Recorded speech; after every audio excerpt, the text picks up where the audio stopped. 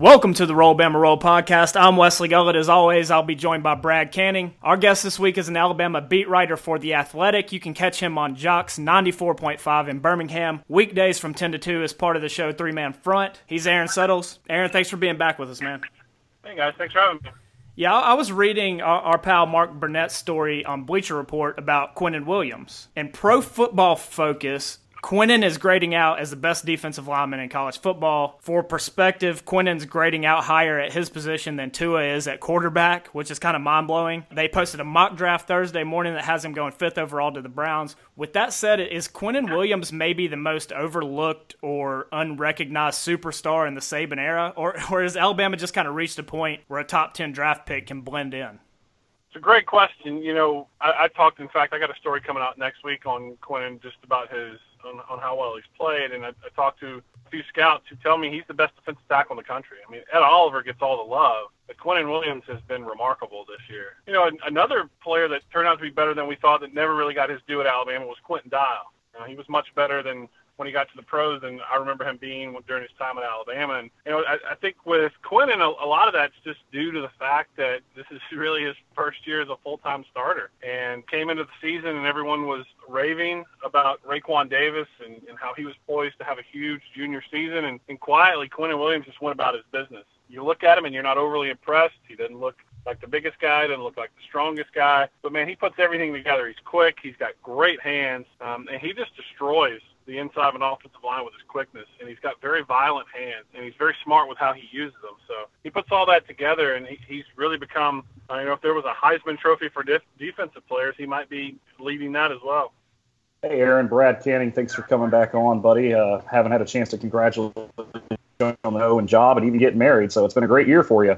Look, I wanted to ask you with the whole shit show that's been going on up in Maryland the last few months, they finally made the right move after the fact of getting rid of Durkin. Is there anything that we could look down the road and see with a connection of maybe, Butch Jones being labeled as a prospect for that job, or how about Coach Loxley with the connection he has working there before? No, I absolutely think Coach Loxley is in the running for that job. I think they're the powers that be, and when I say power, that be, I don't know how temporary that power is going to be, because I think the leadership structure is going to change completely at Maryland. But the current powers that be really like Mike Loxley. It makes a lot of sense. He's been an offensive coordinator there. He's lived there. And more than that, when you're at a program like Maryland, you're going to have to recruit. And that DMV area of Washington, D.C., and Baltimore and Maryland and Virginia, Alabama's made a living up there. Think Cyrus Jones, the Quanjos, Jonathan Allen, Ayabi Anoma. The list just Trayvon Diggs. The list goes on and on with players they've gotten out of that area. Some of that's due to recent years with Mike Loxley, but Alabama was established there long before he got to Alabama. So, but he knows those relationships. He knows the high school coaches there. He knows that environment. I think he's got a real shot at getting that job if, depending on how that whole thing shakes out. Like I said, that entire leadership structure from the Board of Regents on down may be gone by the end of the season. Aaron, I felt when LSU hired Ed Orgeron, they kind of did the rest of college football a favor. And even with the season they're having, I still feel that way. So is LSU having like 10 win or so seasons actually a positive for Alabama and the rest of the West? And I mean that in the sense that we could see a scenario where LSU keeps Coach O long term and maybe never really reaches the full potential that program has. Or am I underestimating what he can do there? He surprised me. Last year when he fired Matt Canada and they had that whole ordeal, I kept thinking to myself, well, he told us this time around he wasn't going to meddle, and here he is meddling again. The model that LSU went with and what he sold them on was, we're going to go get a really good defensive coordinator, and they got a great one in Dave Aranda, and they were really, really, really, really, really close to getting Lane Kiffin. That we're going to pay our coordinators, and I'm going to be the coach, so you can save salary on me, and let's put that money toward our coordinators. I'm curious how long they can hold on to Dave Aranda, because the more success he has each and every year, he's going to be a name people want to interview. The problem is he's making $2.5 million, and he's got essentially none of the stress. I mean, there is stress, but you're going to get athletes at LSU. And so as long as your defense keeps performing well, there's no stress on you. So, he's making a lot more than some schools pay their head coach. So that'll be the problem. But if that time ever comes when he loses that defensive coordinator, can they sustain that model? Can he keep going and hiring the best defensive coordinator that's out there to supplement what he is? They're not dynamic offensively.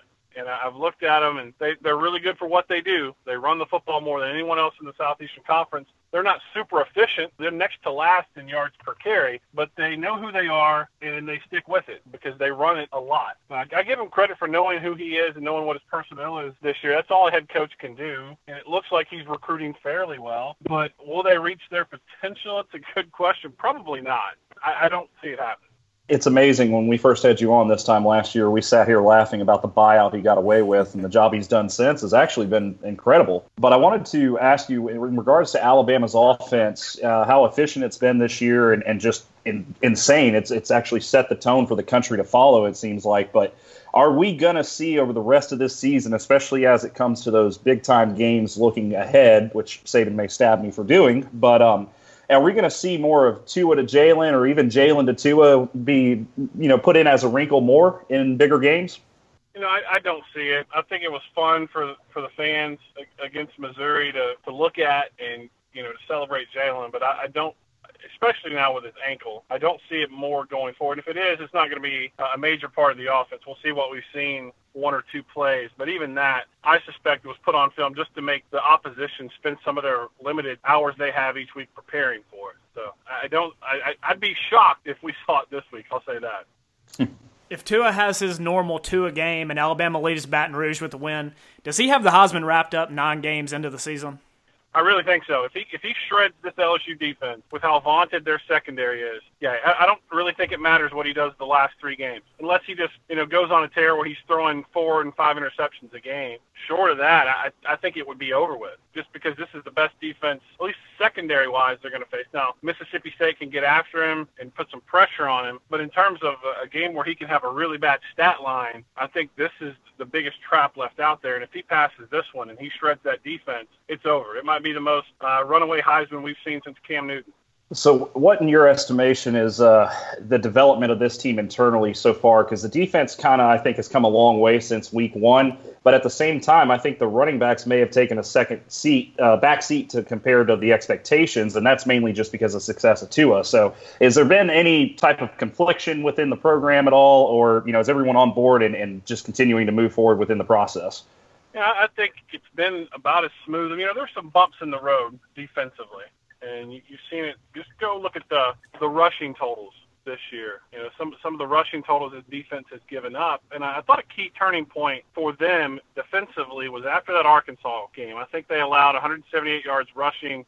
Nick Saban publicly kind of challenged that defense. You saw Mack Wilson go out on Twitter and say, "This is my responsibility. I will get this fixed." And since that time, now they've only played since then, I believe it's Missouri and Tennessee. So take this with a grain of salt. But since that time, their yards per play allowed has been pretty good, at top 5 in the country. So they seem to have gotten some things corrected, and you got to look at the strength of the opposition and try to give that context and factor that in. But they seem to have gotten some things going the right way. They've been really ball-hawking defense all year. They're top 5 in interceptions. They're getting after the quarterback. They're sacking the quarterback. So defensively, I think that's where the growth that we've seen the most of. And then the other thing I would say is, look how many guys that have come not Alabama fans would know them, but how many guys from an NFL perspective have jumped onto the scene. Irv Smith Jr. could probably be a draft pick if he chooses to go out. We've talked about Quinnen Williams. Deontay Thompson is a first-round NFL safety now. So just guys that maybe weren't household names before the season that are now projected toward the top of their respective positions. Well, finally, Aaron, I want to ask you a line. It's looking like there may be a little bit of a movement within the first-string lineup. So kind of want to get your take on that and what we can expect this weekend in Baton Rouge, with the personnel out on the field and how they're going to perform against LSU. On the offensive line? Yes, sir. Yeah, count me in as a guy that – give me more cornbread. I want more cornbread. Give me more of Deontay Brown. That's his nickname. It might be the best nickname in college football right now, cornbread. But I thought he had a really good game at Tennessee. And to make your first career start on the road, I know it was Tennessee, and I know they're not very big, not very good. But that was still a stadium that holds 100,000. It's your first career start, and it's on the road. I thought he played really well. And the thing that's been so disappointing, I guess, about Lester Cotton is the fact that he's a veteran offensive lineman, and he's having far too many mental mistakes, too many busted assignments, and you just can't have that. And so I thought it was a good opportunity to get Deontay Brown some work and see if he can do it, because he can move people. that's the one thing that's been missing in this Alabama offense is, they're still rushing for a good total, but they don't just take the will out of the opposition. I think if they get Deonte Brown in there with how strong he is and how good Jonah Williams is right beside him, I think you've got the start of you can take the will out of people. You run behind those two big guys and you start moving people out of the way. And I think he's good enough in pass protection. I think he's got really long arms. Everybody sees his size at 344, but he's got really long arms. And so I think he did a fairly good job pass protecting too. I think he could be the missing element of this offense if there is one, just because of what he can bring to the run game. All right, last one, we'll let you go, and I want to switch gears. This weekend looks like the SEC Championship game semifinals with Alabama at LSU and Georgia at Kentucky. I am not buying Kentucky as a threat for the playoffs. I'm not buying them as a top 10 team.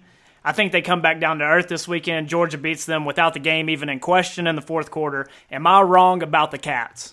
You're probably wrong about your overall impression of them. They're a good football team. They're really good defensively. They're really good defensively. Josh Allen might be the SEC Defensive Player of the Year. And Benny Snell is really good. The problem is they don't have any balance on offense, and they don't have any semblance of balance on offense at quarterback. So if you're telling me that a one-dimensional offense is going to beat Georgia, then there's going to have to be something more to it. There's going to have to be turnovers. Defense is going to have to add a touchdown or something, because as good as Benny Snell is, any team that's one-dimensional, pretty easy to take them out of the game. Kentucky has a good offensive line, but they don't have a great offensive line. That's the problem with Kentucky is if they could force defenses to have to respect the pass, they might have a chance in this game, because this is going to be the biggest football game that stadium's ever seen on that campus. So I expect a rowdy environment. The problem is, again, they just don't. There's no threat to throw the football, and that really limits their chances to win this. All right, he's Aaron Suttle. Sign up at The Athletic. Read his articles. Aaron, thanks for joining us, man.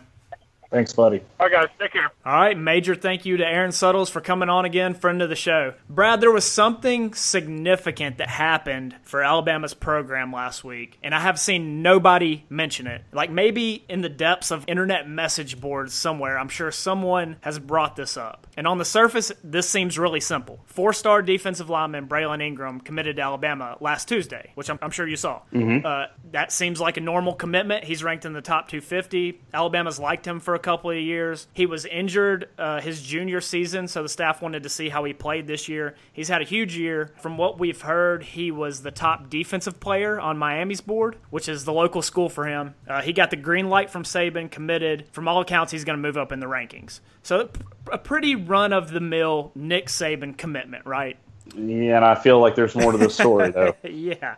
Ingram goes to school at St. Thomas Aquinas High School in Fort Lauderdale. If you'll remember back when Alabama fired Mike Shula and hired Nick Saban, Alabama got a lot of backlash from St. Thomas Aquinas. Their athletic director, George Smith, who is still their athletic director today, is really close with the Shulas. St. Thomas Aquinas is where the Shulas still send their kids. Most importantly, and you'll know this if you're a recruiting guy listening, St. Thomas Aquinas is probably the top talent producer for high school football prospects in the country, maybe outside of IMG Academy now. There's always several high-level Power 5 prospects on their roster every cycle. To put St. Thomas in perspective, Ross Dellinger, Sports Illustrated, tweeted out nationwide recruiting data for 10 cycles, the 2008 to 2017 cycles. Every state's listed, and the top high school in each state is listed. St. Thomas Aquinas is number 1 in the country with 71 Power 5 signees during those 10 cycles. 71. I mean, you can do the math on that. The second closest high school is DeMatha Catholic in Maryland, who Mike Loxley's had a lot of success with. Mm-hmm. How many Power 5 signees do you think they had in the past 10 cycles? Somewhere close to 40? Yeah, 40. 40 exactly. Oh, okay. So you play that lotto. So St. Thomas Aquinas has produced 31 more Power 5 recruits than any other school in the nation. That's how far ahead they are from the rest of the country. Like I said, IMG Academy, I think now you can probably say is neck and neck with them. So some of you may remember this story, but George Smith, again, their athletic director, sent a letter to Mal Moore and Robert Witt saying Alabama was no longer welcome on campus there. He was bitter not only for the Shulas, but also with Nick Saban leaving the Dolphins. And not that this has really hurt Nick Saban on the recruiting trail that much, but still, it cut him out of the top talent-producing program in the nation and in South Florida, which we all know is arguably the biggest recruiting hotbed in the nation. So I posed the question the other day, Brad. You may have seen me ask this. Mm-hmm. Who was the last player Alabama signed from St. Thomas Aquinas? Yeah, when I did see that on Twitter, I tried to rack my head. And I got CRS, so I can't remember anything. But still, I could not think of it. I'll tell you right now, I still don't have an answer. Deron Carter played there, but he signed.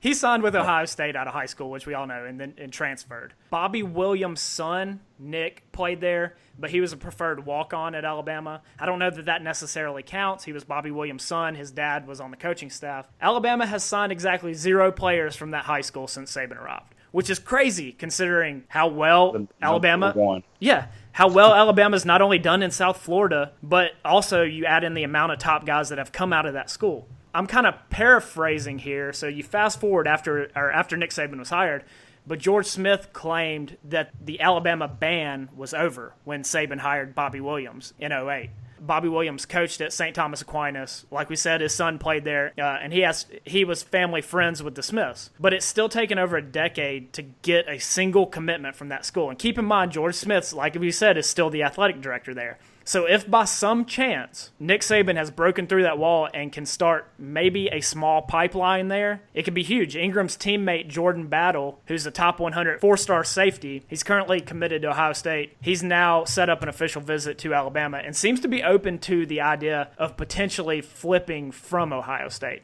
So this is the first time during Saban's entire tenure that I can remember even one single kid from that school having genuine interest in Alabama, much less committing, and now they have 2 all of a sudden.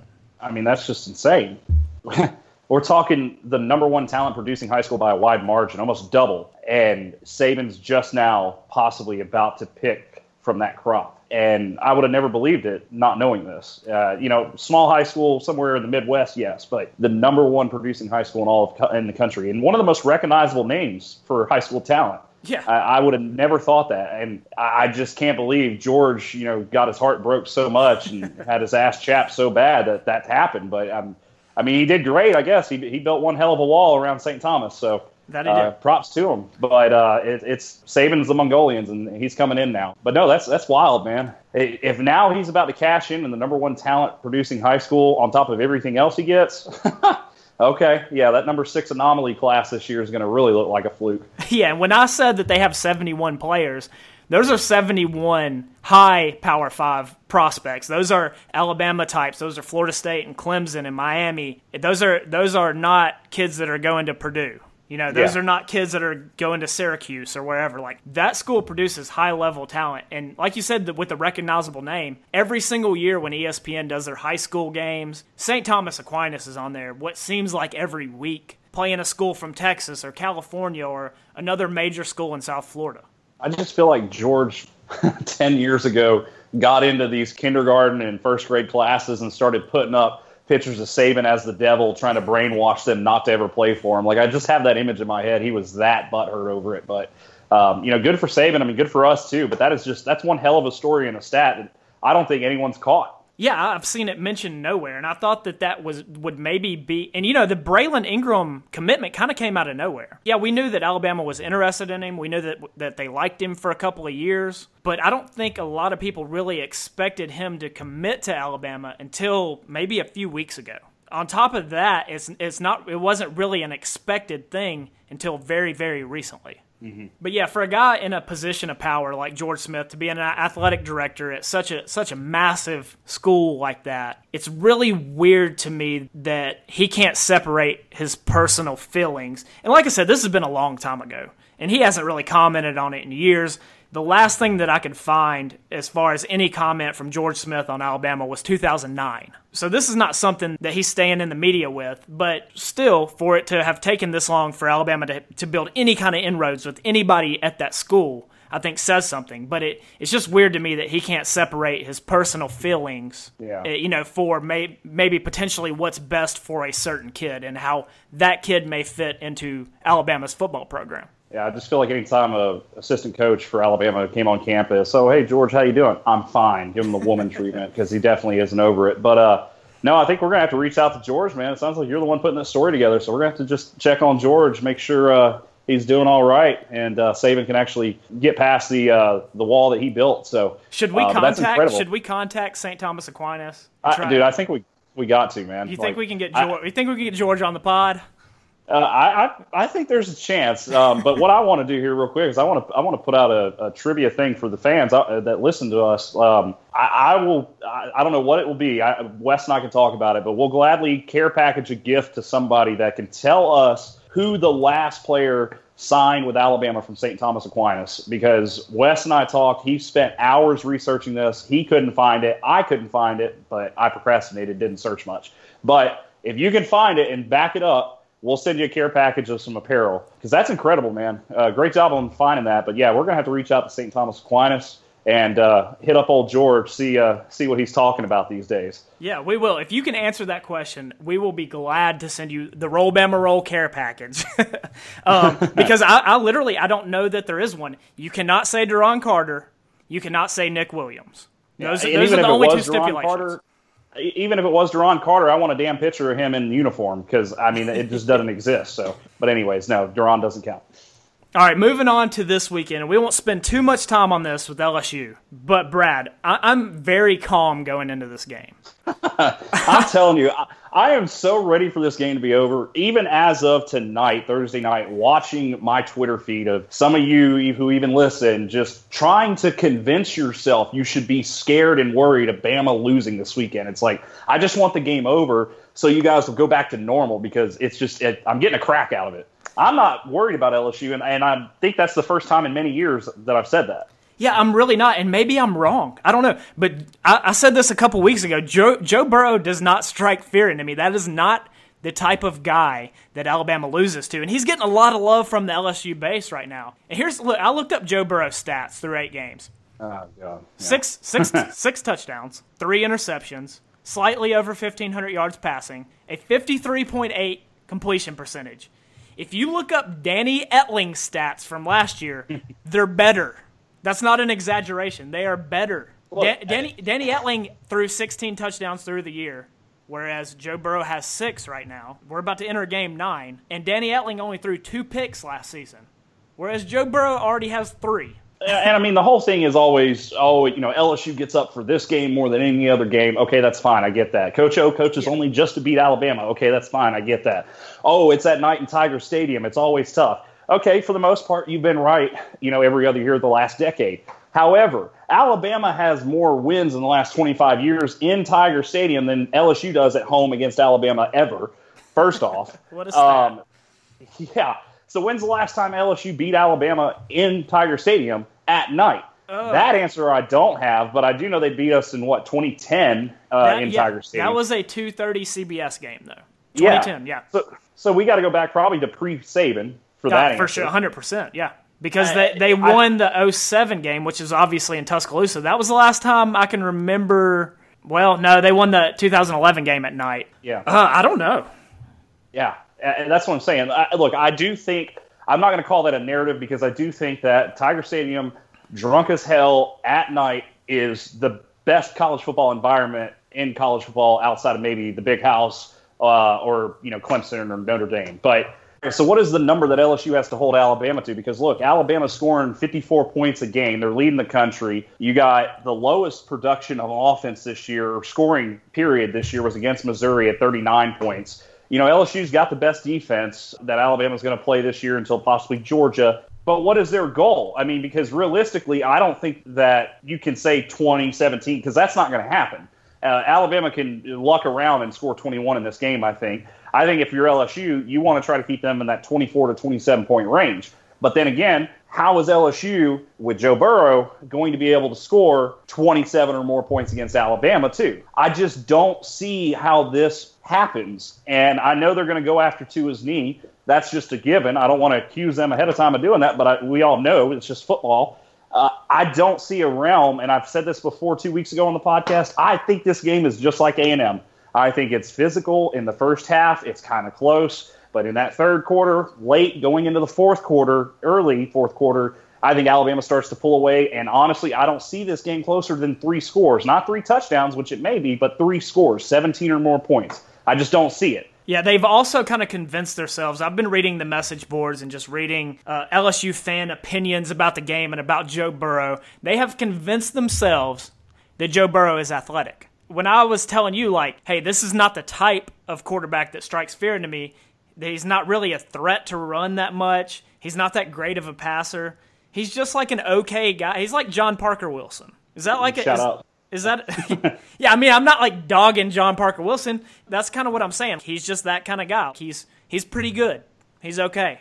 But he's just not the kind of quarterback that beats Alabama. I've seen fans go, we typically turn pedestrian-type quarterbacks into Heisman candidates against us in games like this. Well, no. When's the last time that happened? Because normally the last losses we've had have been against already perceived great quarterbacks in college football. And Joe Burrow, with his failing passing percentage, is not that. Yeah, he has 4 rushing touchdowns, which is decent. You know, not taking anything away from him, 67 attempts for 250 yards. So he's averaging 3.7 yards a carry. I don't think this guy's Deshaun Watson. Yeah, like I don't think he's Vince Young taking off with his legs. Maybe he can kind of bust one if things break down, or he can keep a play alive for a minute. I don't know. Where does LSU have an advantage? Scratch special teams, please. Okay, yeah. Okay. I mean, that's tough. That really is. I think they have the advantage because they're going to run the ball more. That's really about it. Yeah, but do they actually have an advantage running the ball as far as how their offensive line stacks up with Alabama's defensive line and maybe linebackers to running back? Like, is there an actual advantage there for them? No. So there's not. I think the hype and the emotions and stuff, that only lasts for so many minutes and into the start of a football game. And once all of that kind of settles down, what are they going to be able to do? I don't. That's what I'm saying. I want somebody smarter than us that knows that at a college level knows football. Tell me where their points are coming from, because Tua doesn't turn the ball over. Knock on wood. Yeah. I should edit that out. Yeah. Okay. So where are their points going to come from? Alabama's not going to try with 1 second left to kick a 57-yard field goal. Special teams. I should edit that out too, Brad. Damn. Okay. Well, let me just start. No, all right. So where are their points coming from? I mean, that's all I got. Okay. No, but seriously, we'll still do this. So where are their points going to come from, though? Because look, Alabama's run defense this year compared to years past. There's the problem with Alabama. You got to compare it to teams of years past. But we can say it's growing pains right now. And LSU historically is going to try to run the ball against Alabama, but they're also going to try to break out more of this dink and dunk against Alabama too, which I will say intermediate passes across the middle under Nick Saban have always been cleared for takeoff, and that will still happen this week. But I also think the linebackers, especially Dylan Moses, are going to play with more of a chip on their edge too. Deep threat, I'll give LSU 1 or 2 good shots because it's just going to happen in a game like this. Yeah. But tell me where in a realistic realm 27 or more points is going to come from, because I think that's the goal for LSU if they want to win this game, is they're going to have to score at least 27 or more points. Yeah, it's going to be hard for them to consistently move the ball to me. I mean, I think the situation where I can see them keeping the game close is clearly, I mean, obviously they get some turnovers on defense or maybe some trick plays here and there. But as far as like sustained offense and them being able to run the ball all 4 quarters and being able to consistently pass the ball through the entire game, I just don't see it. Well, I just don't see how Devin White is such a huge loss for them winning this game, too, because if he scores that many points, why hasn't he been doing that in these games before? So that's my beef there. But, okay, so here's the $1 million question. Does Tua throw a fourth-quarter pass? I want to say no so badly. I'm more torn about that than I am of Alabama winning this game. I hope not, because like I told you earlier in the season, I would love to see Tua win the Heisman without ever playing in the fourth quarter. Like, I hope he doesn't even play in the fourth quarter in the national championship game. Like, I just hope they beat everybody so terribly bad that this guy doesn't even remember what the fourth quarter feels like anymore. No, and there's only going to be one game left after this if he doesn't, and that'll be the week before the Heisman in Atlanta, assumedly that Alabama makes it, of course.